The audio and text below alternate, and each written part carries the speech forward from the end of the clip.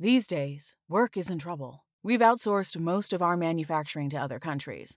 And with that, we sent away good jobs and our capability to make things. American Giant is a clothing company that's pushing back against this tide. They make all kinds of high-quality clothing and activewear, like sweatshirts, jeans, dresses, jackets, and so much more, right here in the USA. So when you buy American Giant, you create jobs in towns and cities across the country. And jobs bring pride, purpose. They stitch people together. If all that sounds good to you, visit American-Giant.com and get 20% off your first order when you use code STAPLE20 at checkout. That's 20% off your first order at American-Giant.com with promo code STAPLE20. Every team, every topic, everywhere. This is Believe.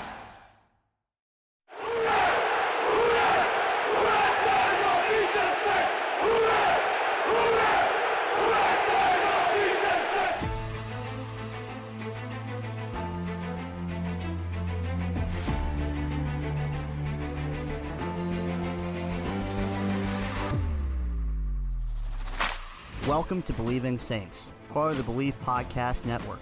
I'm your co-host, Kate Kistner, an editor at Canal Street Chronicles. And I'm Maddie Hudak, also an editor over at Canal Street Chronicles. Hey, what's going on, guys? It's former New Orleans Saints cornerback Delvin Breaux here, New Orleans native. I just want to say thank you. Breaux Show out.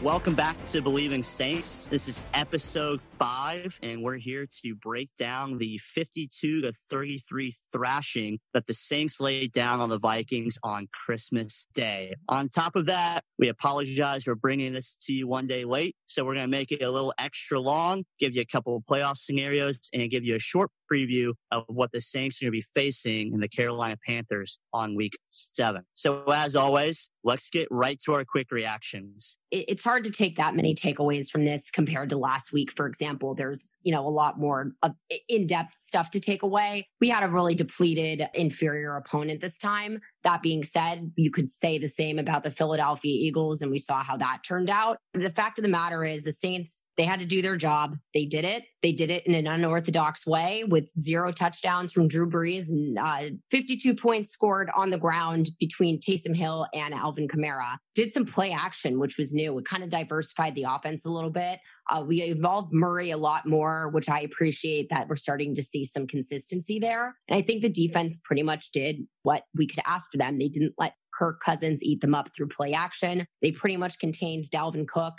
There are a couple of issues there that we'll get to later down the line, but I think that this was really good for confidence, exercising playoff demons, and just setting the Saints back on a ship of, winning ship. Yeah, I agree. And the way those guys got after it, even offensive line, man, the way those guys just, they demolished. I even like the fact that, we stuck to it. Sometimes during games, we always would veer away from the run, but we stuck to the run heavy a lot this game. And I think we had great running lanes and passing lanes for Drew and Alvin Kamara, as you see with his record-breaking performance. And defensively, man, I love it. We just have to continue to be very consistent in what we're doing. We have to be consistent tacklers. We have to be consistent communicators. We have to keep the ball from going over the top, keep everything in front and underneath. And I think we're going to be well, man. The special team is playing well. I love it. I got my boy Justin Hardy back out there. Yes, sir. Yes, sir. He's out there playing well, having fun, man. So I love the way this team is headed. I'm kind of in the same boat with both of you guys.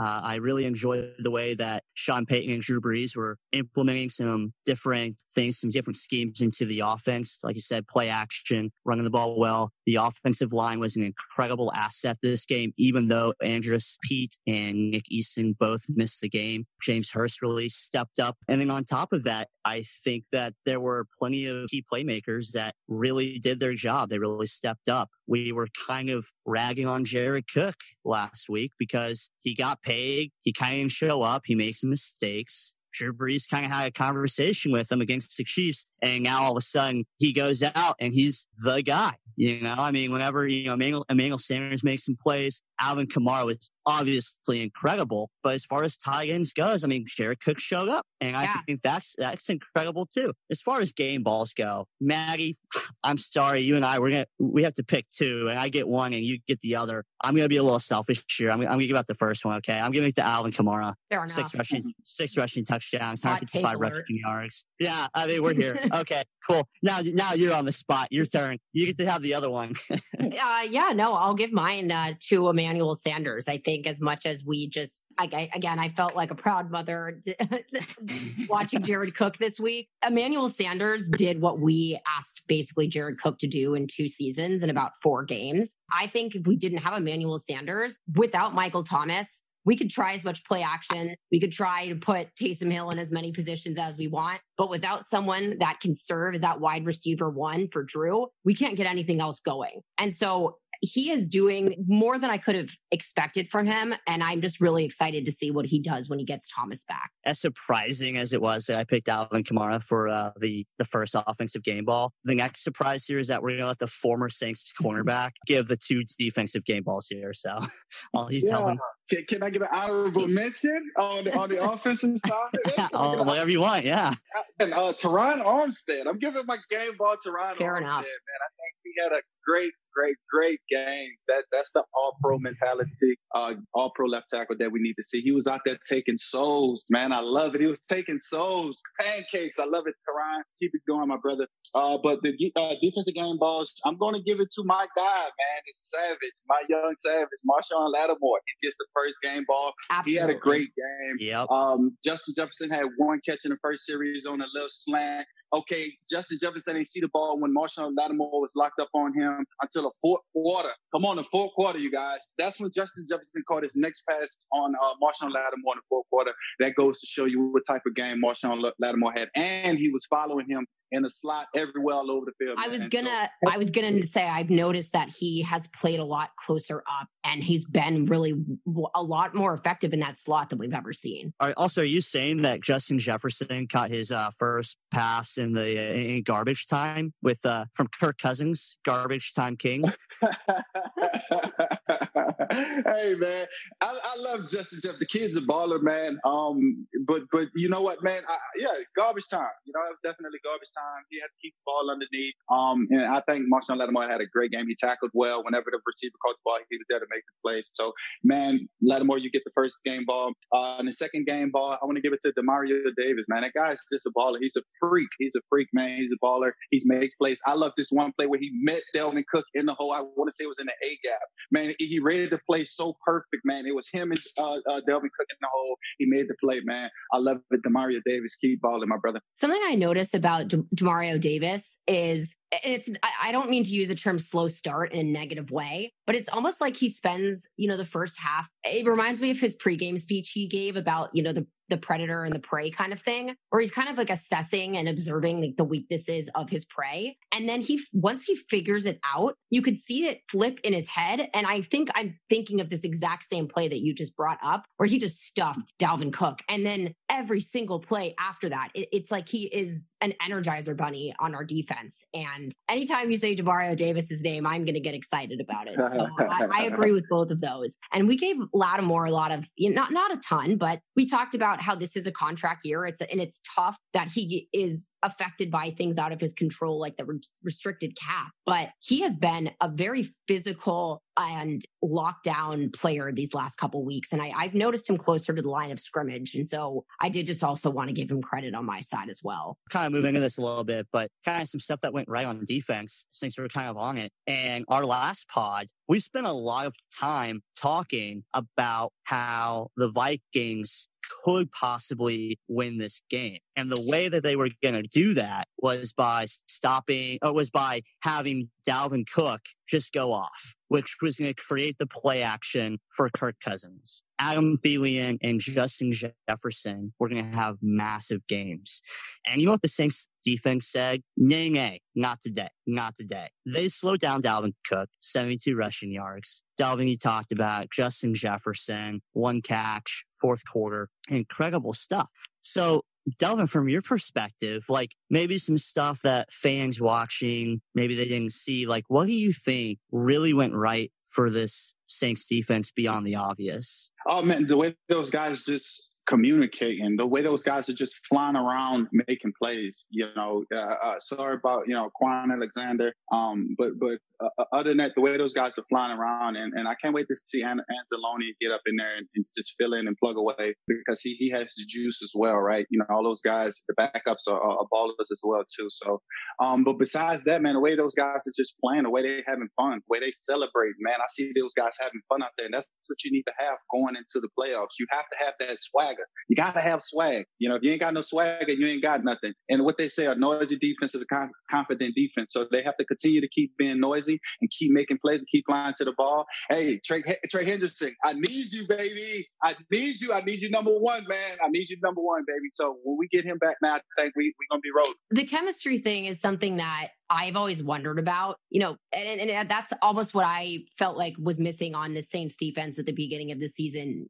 When we looked at this team on paper, the way they upgraded all these positions and the already stellar people they had. So the first couple of weeks, the play was a little mind blowing. And then the Tampa game, that beatdown, you could see the way that they started to get, like you said, really excited and celebrating and kind of getting that like dog mentality. And once that switch gets turned on to me, the Saints defense, a lot of the time for me, it seems like it's mental more than a skill issue, at least this season. And once they kind of got that chemistry and that excitement together, I feel like that has kind of been the wave, while our offense has the momentum kind of shifted downward with obvious, serious injuries. The defense trended upward. And I think a lot of that came from that kind of chemistry that you said is still palpable heading into the playoffs, which is when you need that spark. Absolutely. They just have to keep it going. But you brought up, Quan before. The one thing that did stick out to me in this game, as good as we played against Justin Jefferson, against Dalvin Cook, Irv Smith Jr., who you don't hear much about, tight end for the Vikings. He had 2 touchdowns that pretty much seemed wide open. We are going to, share these links out. And so you can find them on Twitter, but it's both touchdowns from the Vikings in the air. Delvin, from your perspective, because the tight end coverage issue has been brought up quite a bit and it's kind of simmered the past couple of weeks, but now it seems to be a little bit worrisome again. Did you see anything in either of those plays where someone, blew the coverage? Was someone at fault there, or were those just kind of both plays where they got lucky? So analyzing that, from the Kansas City game where I told y'all, smoke and mirrors, right? A lot of motion. They want to do a lot of emotions. They want to mess with your eyes. So that's exactly, they took a page out of the Kansas City Chiefs book and came and done it this week. They took a page out, eyes. They messed with our eyes. So on the first one, what I saw was 84 Irv Smith. They were in a vision zone defense, hard cover 2 down there in the goal line. Basically, it's just to keep eyes on the quarterback. And once they did the play action fake, the eyes messed with Malcolm Jenkins, 27 over there. So when his eyes got back, he thought they were running the ball. And that's the effectiveness of a play action, because they think it's a run, right? But then he pulled it out. So his eyes was still stuck on the quarterback. Irv Smith snuck behind him. Boom, there it goes. If Malcolm Jenkins he know this. I know he know this. He know once the play action happens, his eyes has to immediately turn and find work. You didn't see nobody in front. He has to immediately turn and find work. I think he would have made that play, or at least disrupted, or had some type of timing issue with that play down there on the first one. Oh, and then the second one down there. So what I noticed was they came out in one of these big funky formations. We call it big, nasty, big funky formations, where the big 3 tight end set with 2 running backs, right? It's big tight end. So you have your big tight end, which is number 60 down on the line of scrimmage. He's called a blocking tight end. And you have number 84, which is Irv Smith, and they had the other tight end backside who are their receiving tight ends. So they want to move those guys. So at the snap of the ball, it's supposed to be a 3-way call from the Saints between Demario Davis, Alex Anzalone, and PJ Williams. A 3-way call list. Basically, each guy take whoever comes in their vicinity. So if one go left, that 2 got the left, go right, and whoever comes up the middle, that 2 got him. So as the ball snaps, they do another play action fake. Irv Smith comes back. So when he comes back, Demario Davis is supposed to take him creeping underneath. PJ Williams is supposed to take the first guy out, which was the fullback, and Anzalone was right there on Delvin Cook. Bad eyes by Demario Davis. As you can see, he was trying to hurry up and make a play, too late. And man, that's what Minnesota did. So what you're saying essentially is that obviously Quan Alexander is a phenomenal player. He helped kind of reshape the defense late in the season. But as far as the Saints tight end issues go and defending tight ends on defense, having Anzalone come in for Quan Alexander, that didn't directly result in these touchdowns. So you're saying it wasn't the fact that Quan Alexander went out of the game that all of a sudden the Vikings started finding success with the tight ends.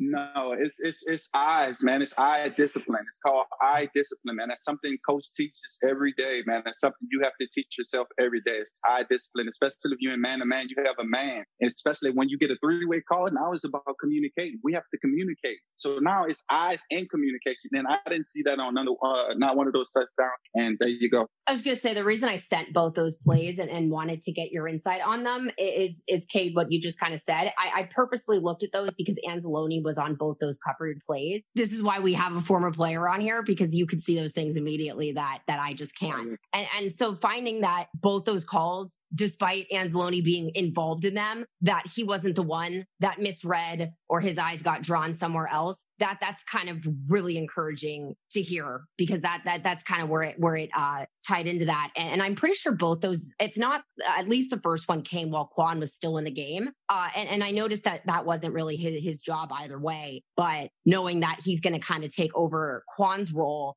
do you think that Malcolm Jenkins is kind of the guy that's up for the tight ends moving forward?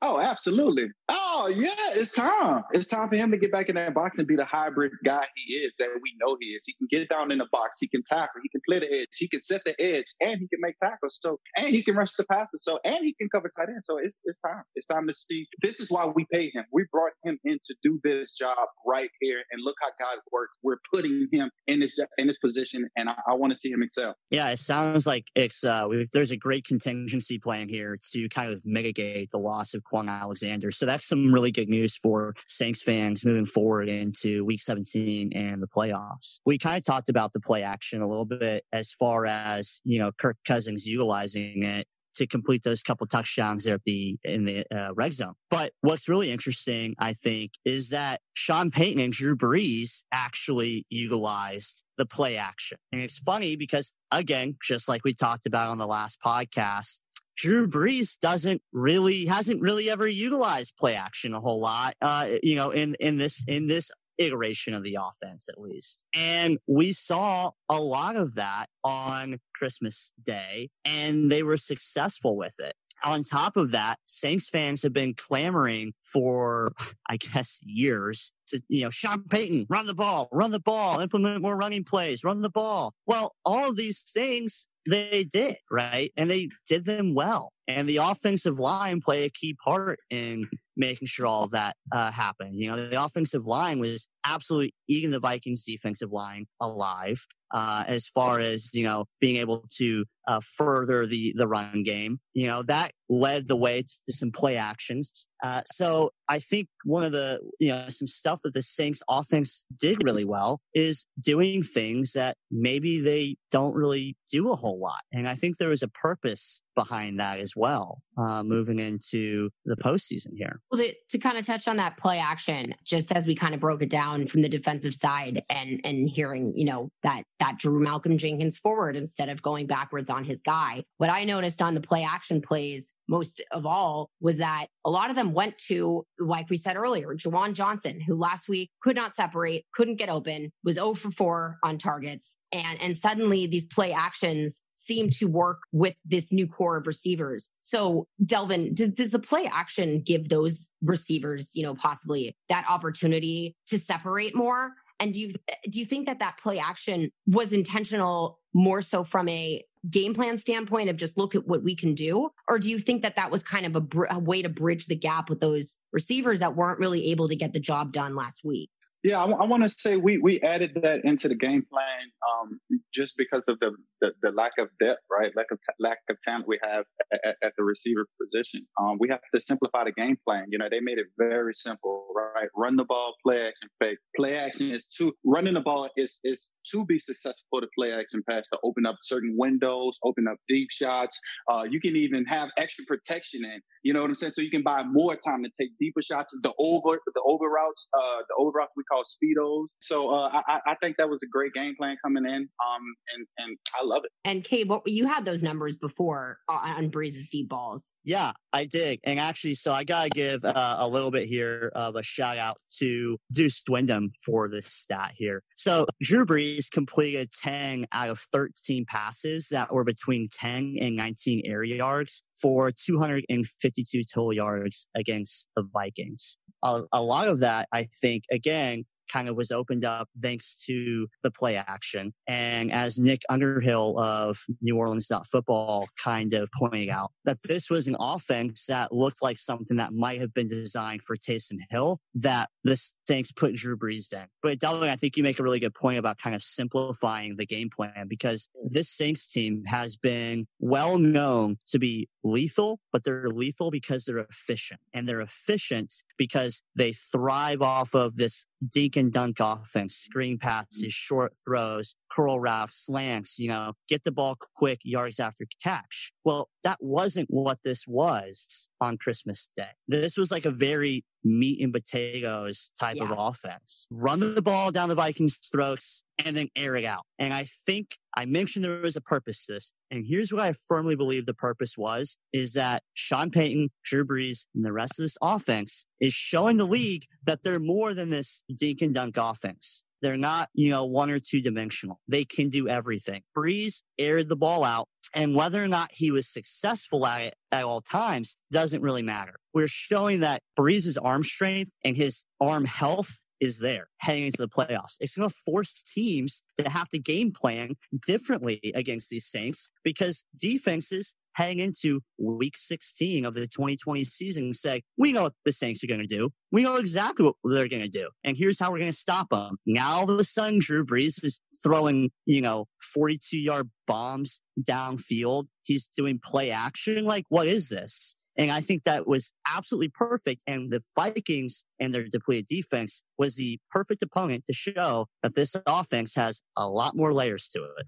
I was just going to say, we've said that we can't take that much away from this offensive performance just based on the opponent. But I think that that's exactly what we can take away from this. And I think that Sean Payton saw this opportunity as this is a depleted, easy defense that we can carve up in a different way. And this was, again, like you said, a friendly reminder heading into the playoffs that Drew Brees can do it all. He can do the dink and dunk offense. He can control the tempo, run play action, and he could shoot the ball downfield. And he did that in the Chiefs game. And when we thought, oh my God, is he still battered and broken? And then he completes a 30-plus pass to Emmanuel Sanders. And it kind of was like a microcosm of this entire game where it's like, oh yeah, by the way, Drew Brees still can do this. And so it does force teams going into the playoffs to get that friendly reminder that the Saints can do more than that efficient offense. But I will just never understand the criticism that the Saints offense gets for being efficient. I just recently rewatched this clip from Drew Brees earlier this season on the Rich Eisen show, where he was talking about that deep ball criticism. And he said it exactly how my mentality has always been. It's not his job to look pretty. It's his job to execute and win football games. And as fun as deep balls are to watch, and as much as Aaron Rodgers gets lauded for them, Tom Brady gets lauded for the deep balls. You know what the deep balls do? They cut a drive that could have taken up 7 minutes and rested your defense and given you guys control of the clock. Now that drive is done in 2 minutes. Your defense is back on the field, exhausted, which I think played into the play action and the running heavy this game too, was on that short week after playing 40 minutes of defense. It was like 98 snaps. Good observation, yeah. Yeah. And so I think that game plan was intentional, but I think if we see the sufficient offense again open up in the playoffs, I would just urge fans not to panic. This is just a reminder that they can do these things, but just because they can doesn't always mean that they should or that it's the best game plan. Yeah, exactly. And then one thing too is the entire time I'm watching this game, I really for the first really 2 quarters, the Vikings did a good job on keeping this game close. The score kind of looked similar to the Chiefs and the Saints game. But I just knew, the entire time I'm watching this offense and this defense go to work, I just felt like this game was never going to be close. It wasn't going to be close at all. And I think However, coming kind of back to this offensive performance, I think had the Saints offense played the same way against the Chiefs as they did the Vikings, that the Saints would have demolished the Chiefs. Now, obviously, you have Alvin Kamara have a record-tying 6 rushing touchdowns. But even if he's got 2 rushing touchdowns, you take away the 2 interceptions that Brees had against the Vikings, and you maybe give him 2 passing touchdowns. That offense right there would have utterly destroyed the Chiefs. It was a 3-point game. And so I really like what I saw from this offense and what they're showing the league and their opponents that they're capable of moving forward.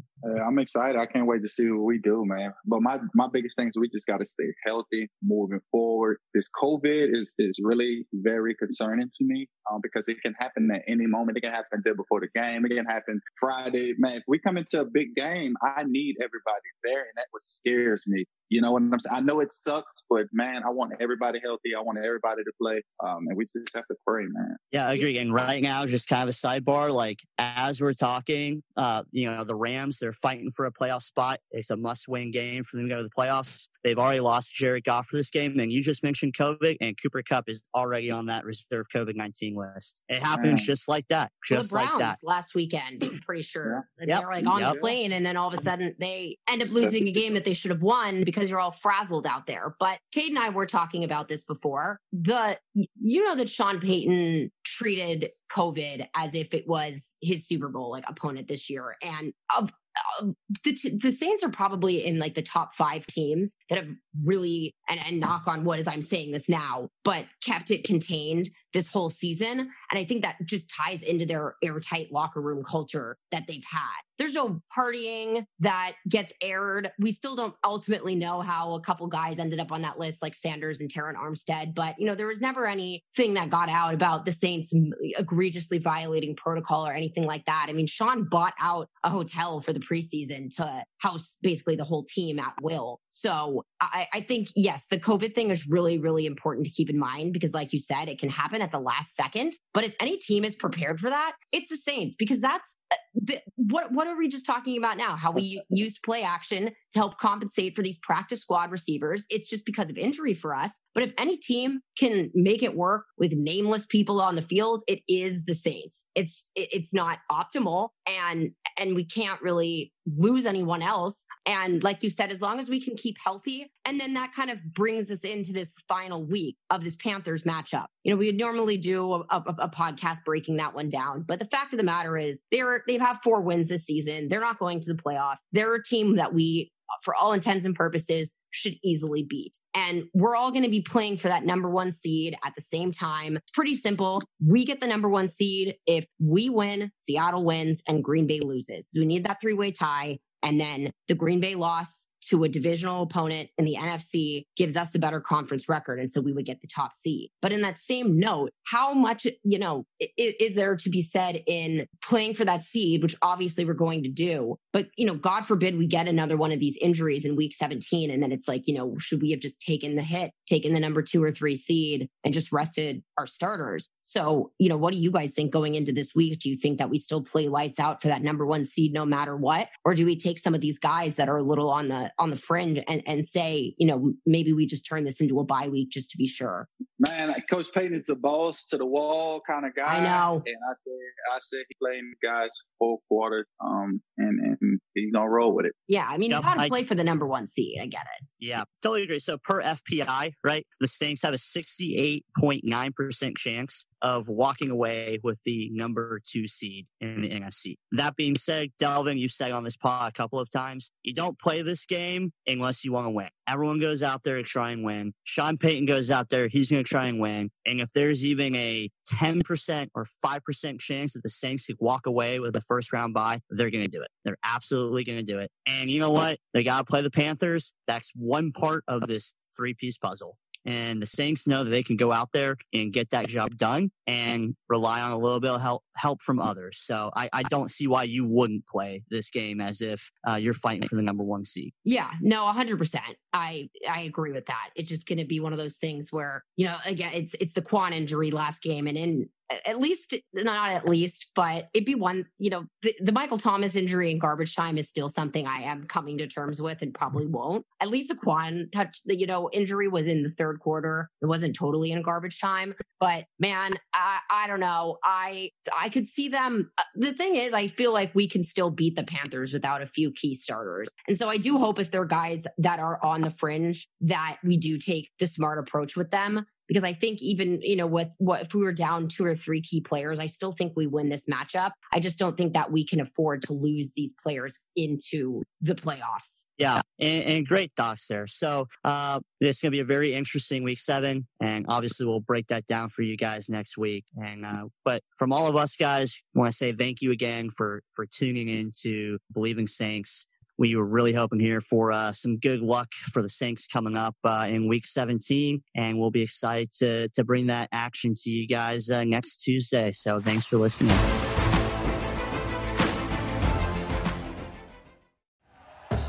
Thank you for listening to Believe. You can show support to your host by subscribing to the show and giving us a 5-star rating on your preferred platform.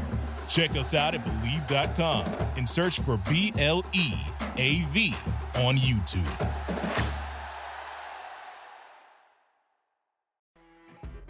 You know when you're listening to a true crime story that has an unbelievable plot twist that makes you stop in your tracks? That's what our podcast, People Are the Worst, brings you with each episode. I'm Rachel. And I'm Rebecca. We're identical twins who love true crime cases that make you say, didn't see that coming, and we hate the people responsible for them. Listen to People Are the Worst now on Apple, Spotify, or wherever you get your podcasts.